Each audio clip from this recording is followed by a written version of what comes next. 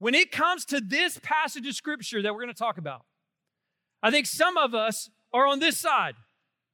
I know what it's like to be a believer. I know what I know about heaven and how to get there, and that's enough for me. But what you don't know is that the whole picture of what Jesus asks of us is not just eternal life, but yet a life to live on this planet. And what does that look like? And he uses the word disciple. I think many of us are okay with being a Christian, and we haven't heard the full instructions of Jesus that says, yes, I want you to be a disciple. And so as we get into this, I'm just going to warn you, I'm going to go full throttle, and some of this is going to hurt because some of us are content with just having salvation, and we're not willing to own the commitment that it takes to be a believer in Christ. And I got to tell you, what Jesus says in this passage of Scripture is so defining in that area of life. Because I'm going to set it up. Jesus is walking and talking, and he's got a crowd. There's a lot of people that are around him. And he walks up and he sees this crowd. But here's the thing I love about Jesus. Jesus looks at the heart. He doesn't necessarily look on the outside. He's probably seeing a great multitude of people, but he knows the hearts of those that he's speaking to. And he throws down the gauntlet.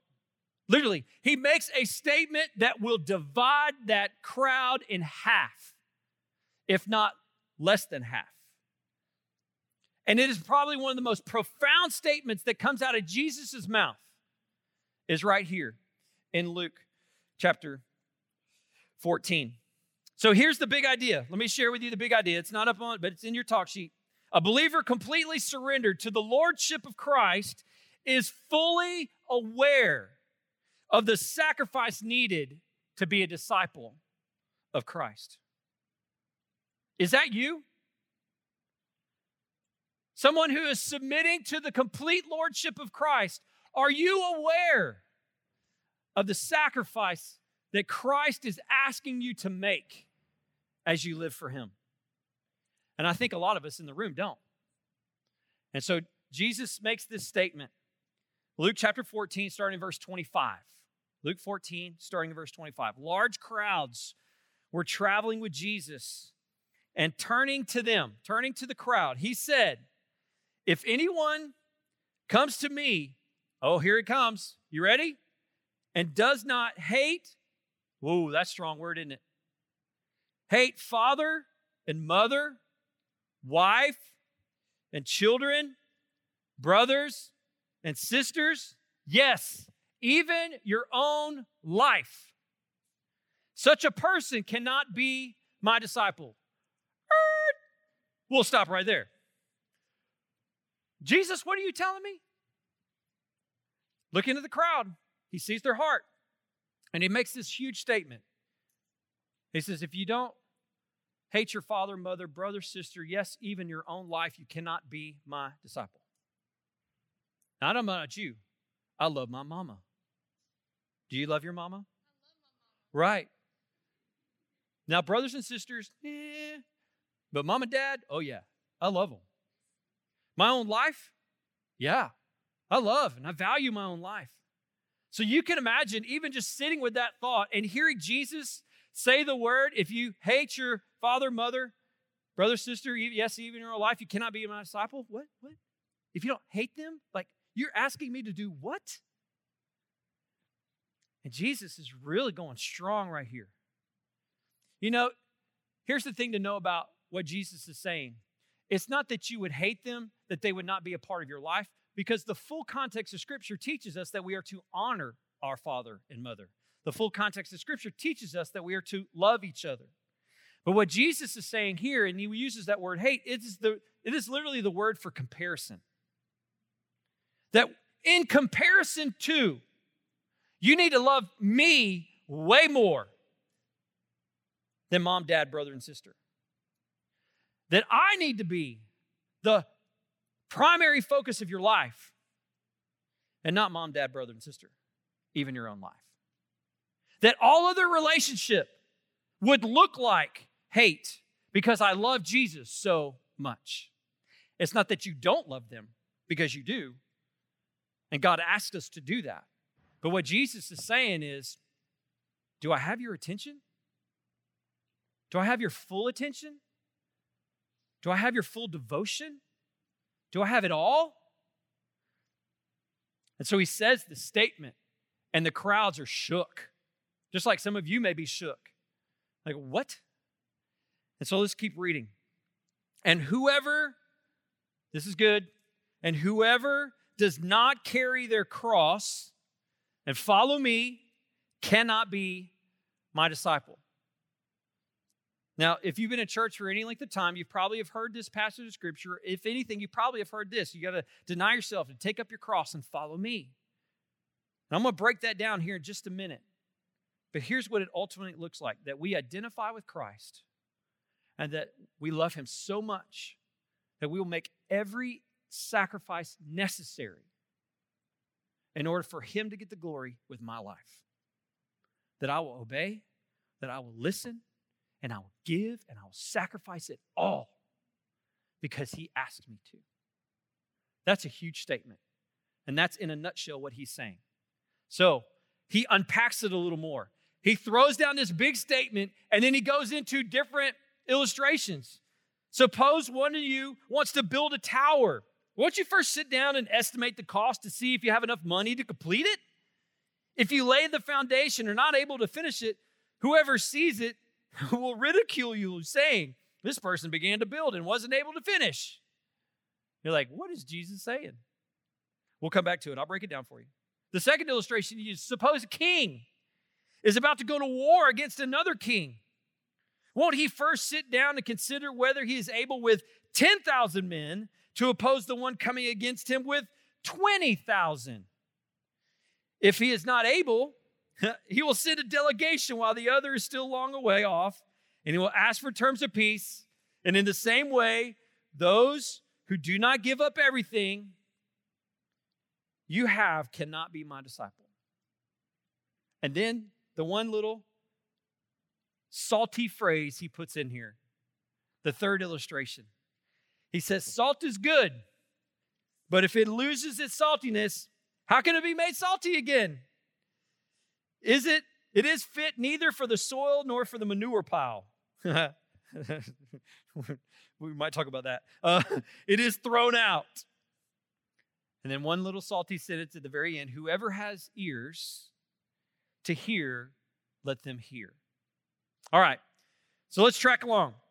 There's three things here as we unpack this passage. I've given you kind of the big picture context. Jesus is looking at the heart of those that have been following him, and he throws down the gauntlet. He says, you got to first, some of you right there, number one, you need to deny yourself. You need to deny yourself. In other words, we must love Christ supremely. If I'm going to deny myself, then I need to make Christ the supreme attention of my life. I pray that even as I say that, some of you get convicted. Because I know me, and there have been moments in my life where that has not been true. Especially when I was a sophomore in high school. Christ wasn't supreme in my life. Oh no, I was all about the girl. I was all about the accolades. I was all about getting first place and making me get first place. I was so selfish, so prideful, so arrogant because I thought I ruled the world. That was me when I was a sophomore in high school. I know that many of us in this room are not there.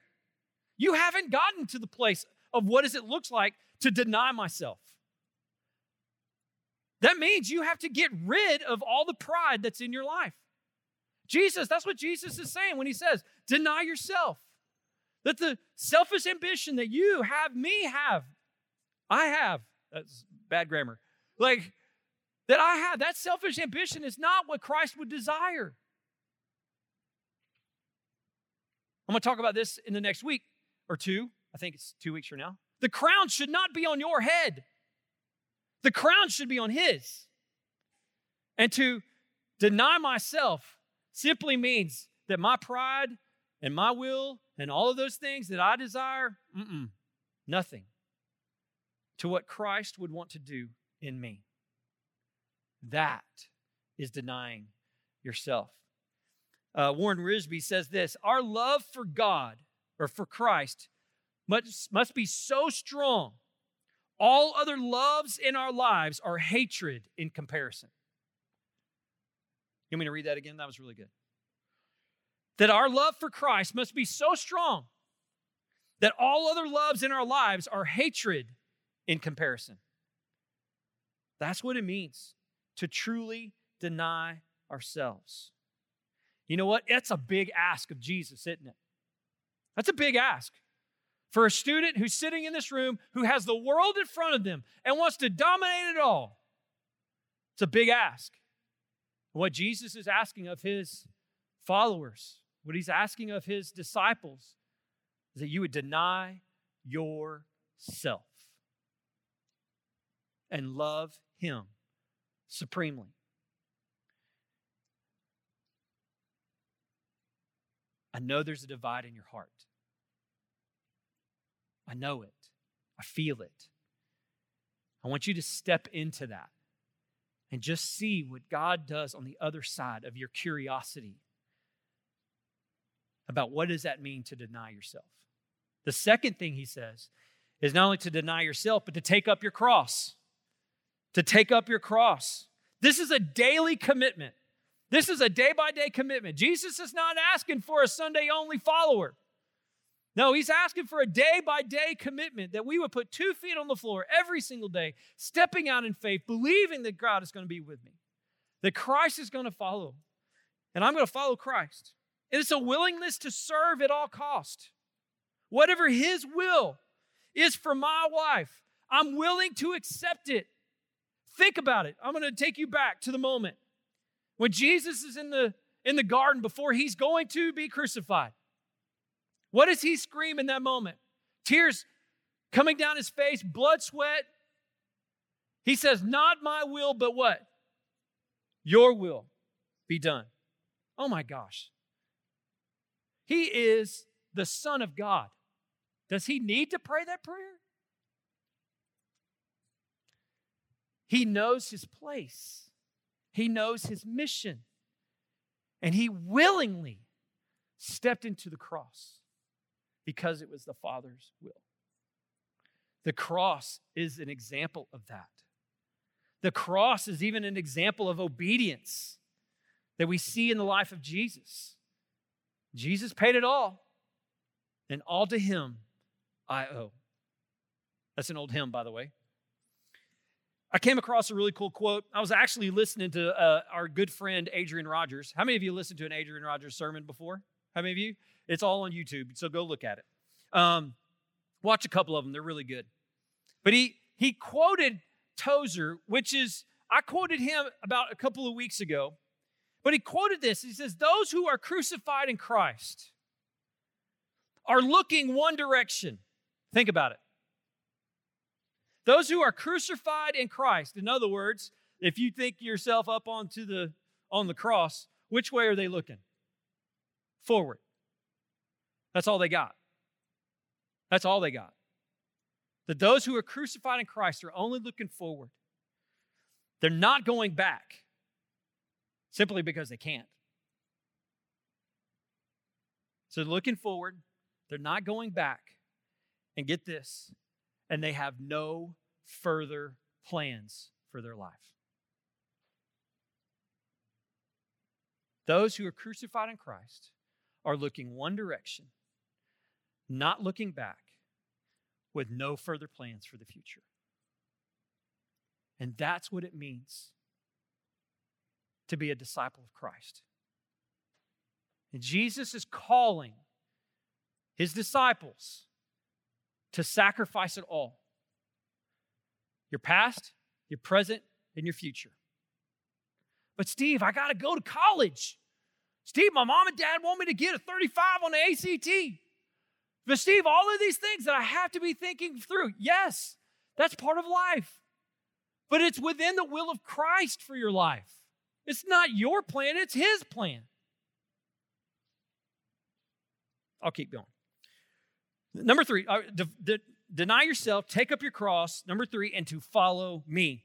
There's only one way of being a disciple, and that is being devoted completely, 100% to Jesus.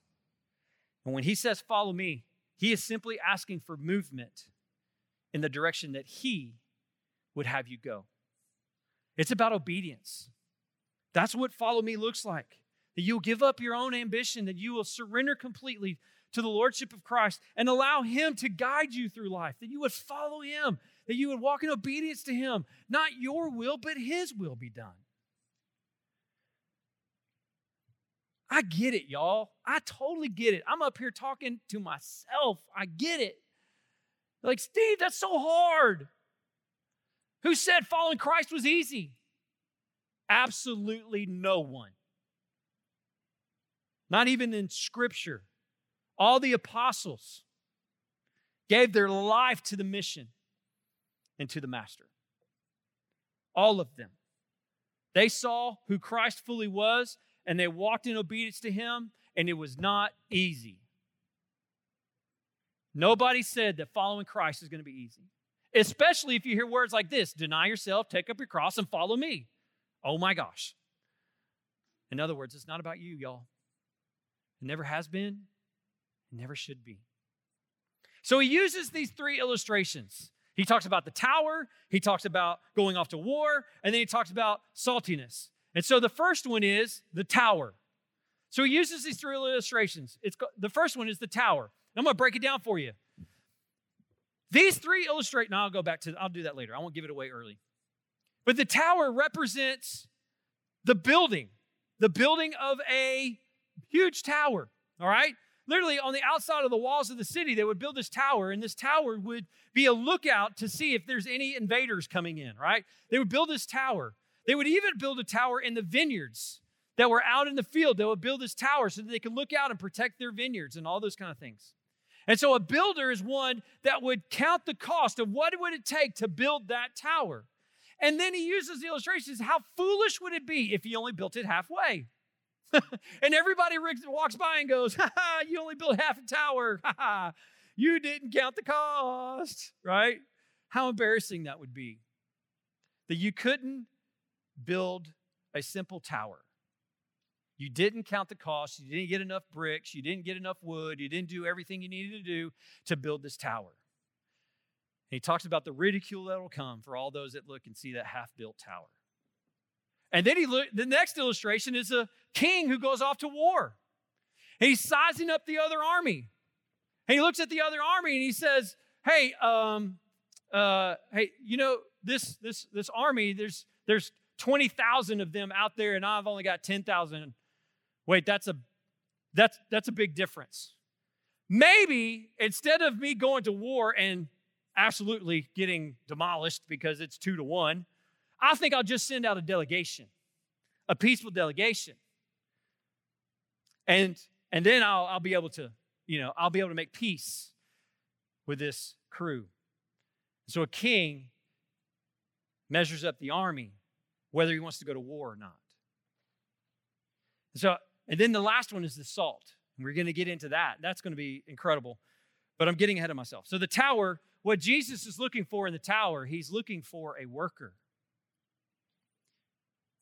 When he says, hey, count the cost of measuring a tower, it's not that we count the cost of what's being a disciple. I'm about to blow your mind. But what Jesus is saying, he's saying, I'm looking at you on whether you can build the tower. There's a big difference there. I think for a lot of us, we have been looking at this passage of Scripture, and we have been saying this is one of those passages where, do I really want to be a disciple? And Jesus is giving us the choice. And yes, he's given us the choice to be a disciple, but he's also looking at you. Are you willing to build God's kingdom? Because that's what a disciple of Christ does. Are you willing to be a worker for him? Are you willing to go the distance? Are you willing to do whatever it takes to build the tower and not just halfway? Jesus is looking at you and he's looking at me and saying, I think I can count on Steve. I hope I can count on him to do what I'm asking him to do. And then there's the war. Then there's the battle. And the battle, this illustration, Jesus is talking about, he's looking for a warrior. Jesus is looking at you and me, and he's wondering, are you willing to go toe-to-toe with the evil one? Are you willing to go toe-to-toe and battle with the evil one?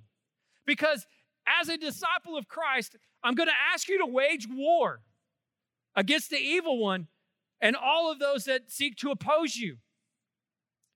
Can Jesus count on you as a disciple of Christ to go to war against the evil one?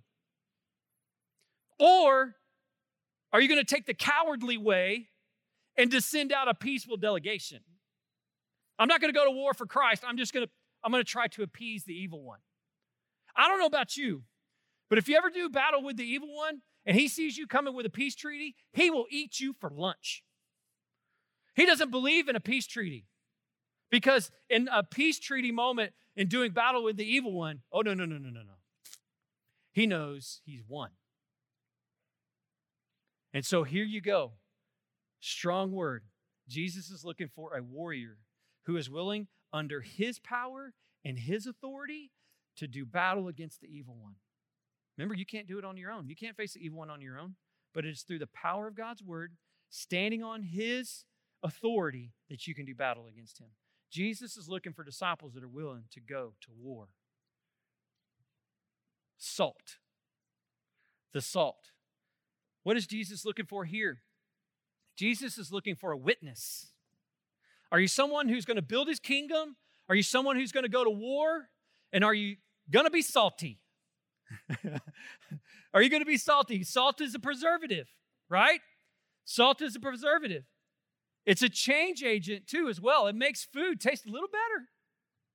I like scrambling eggs, but scrambled eggs without salt. Scrambled eggs with salt? Now, too much salt, what? Ruins the whole thing. If the lid comes off the salt shaker, but if you just you sprinkle it good enough, it makes it worth eating. Jesus is looking at us that we would be salt to the earth. Will you season it just enough? Will you make Jesus look so good that those that know you, those that experience you, can't help but to follow you? And they want to know who Christ is because of what he's done in your life. That's what it means to be salty. It's not to be sassy, but to be salty for Christ. I did a series called Salty and Lit right before COVID. Go back and look at those notes. But it's a preservative, and God's people in the world will help retard the growth of the evil. Salt gives flavor and makes us thirsty. And by our conduct, we ought to make others thirsty for Jesus. That's what it ought to be. Here's a cool quote from Warren Wiersbe. He says, if you're not true disciples, then Jesus cannot build the tower and fight the war. He wants to use us as stones for building his church, soldiers for battling his enemies, and salt for bettering his world. And he is looking for quality. Y'all, this is what it means to be a disciple. Ain't no joke, is it? Is any of that roses? It's not. Building kingdoms, going to battle, all those things. But here's the thing. For what Christ did for you on the cross, oh my gosh. He took the penalty for your sin. You have eternity in heaven. Why would I not? Why would I not follow him that way? Why would I not fully sold out believer, sacrificing it all, denying myself, taking up my cross, following me because I love him so much for what he's done for me? He took it all from me. Why would I not give my life? But many of us deny that part of our lives. We're totally content with a little bit of salvation. I can get into heaven. Woohoo! But you have done nothing for the one that has saved you from eternity. And y'all, this is the call of lordship. This is the call of every believer. If you are a believer in Christ, this is you. This is your chance. This is your moment to step into everything that Christ has for you. The instruction manual is right in front of you. And some of us are not looking at the instruction manual completely okay with just salvation. But we're not willing to see everything that God's had for us to experience the joy of serving Him and Him being glorified most in my life. And y'all, that's a big deal.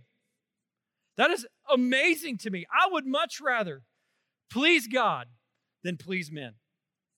I would much rather follow hard after Him because of who He is and what He's done for me in my life and what He provides for me in my life today. You look at your world way, way different when you look through the lens of Luke 14. Way, way different.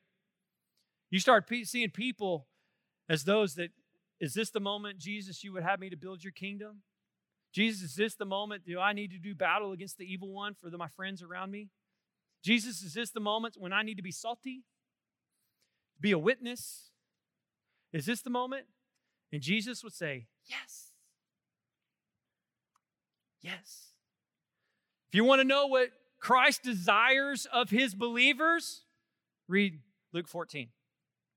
If you want to know what Christ would expect of you, read Luke 14. Memorize it and apply it. I love what Francis Chan said just a minute ago. Many of us thought that, making disciples is, hey, go memorize this thing and you'll be good. Oh, there's nothing about take up your cross, deny yourself, take a cross, and follow me about memorization, is there? It's all about doing.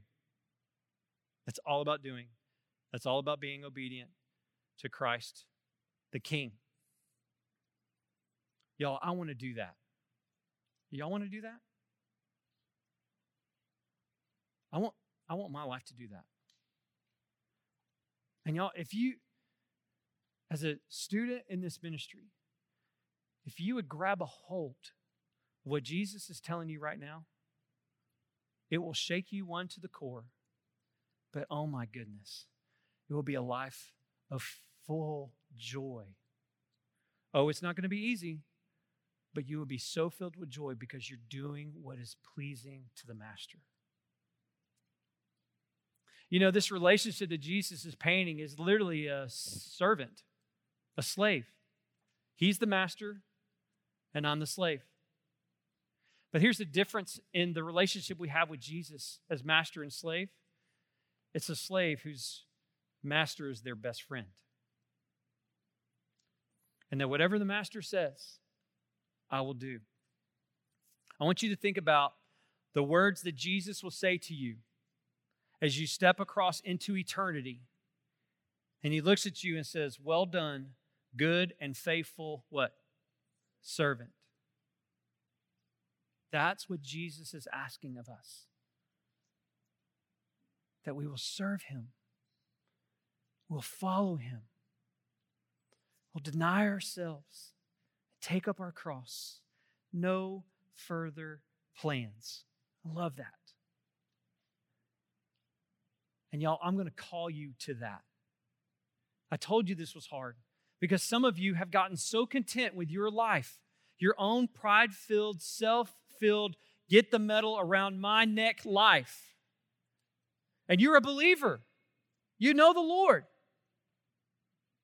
But you've made it about you. And may you hear the word of God. And as I've tried to illustrate it, and Jesus illustrated it, that He would look, some of you need to repent and change direction. You need to go, I've been making it about me, and it can't be anymore. I need to make it about Him.